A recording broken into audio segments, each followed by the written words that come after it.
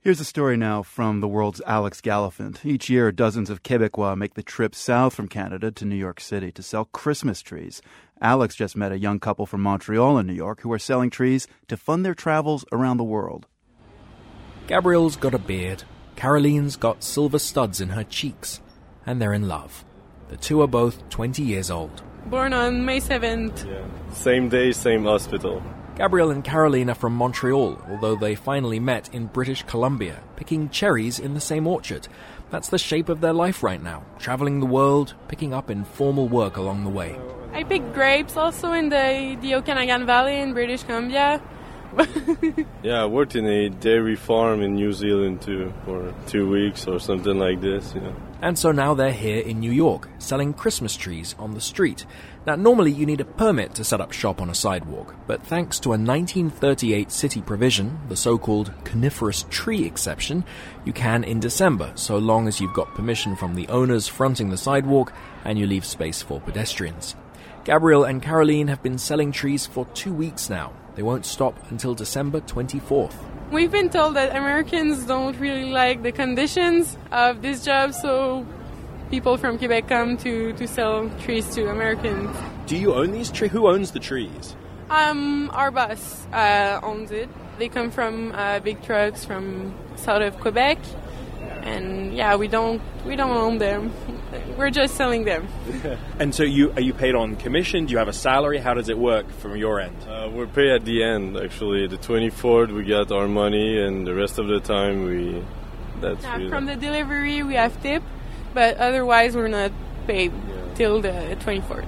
They're not even sure what they'll get in the end. Around $2,000 each, they hope. And it's cash under the table. Even though the selling of trees is legal, they're not.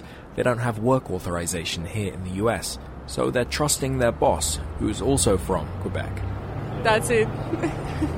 Where do you guys stay? Is it like 24 hours a day? You sleep in the car? What's the situation? Like, tell me. Yeah, we're only two, so we have to always keep an eye on the spot, and we have our van, so we switch. The van is a 2003 Ford Windstar, completely covered inside and out with messages and colorful drawings left by friends and traveling companions. We sleep there, we wake up here, we eat here.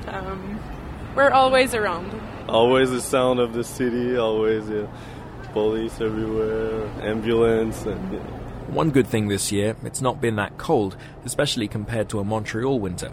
They've got a small heater and a portable stove, and they can take shelter in a tiny wooden hut with plastic sheeting for walls, open on one side.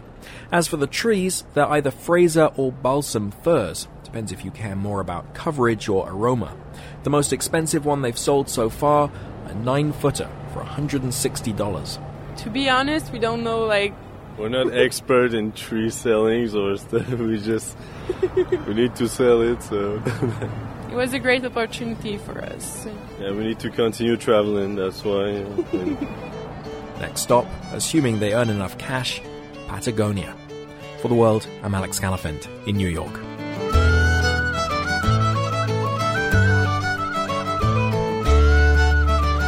Music by the great Québécois band La Bottine Souriante. It's a favorite of Gabrielle and Caroline. And you can see photos of the tree-selling 20-year-olds at theworld.org.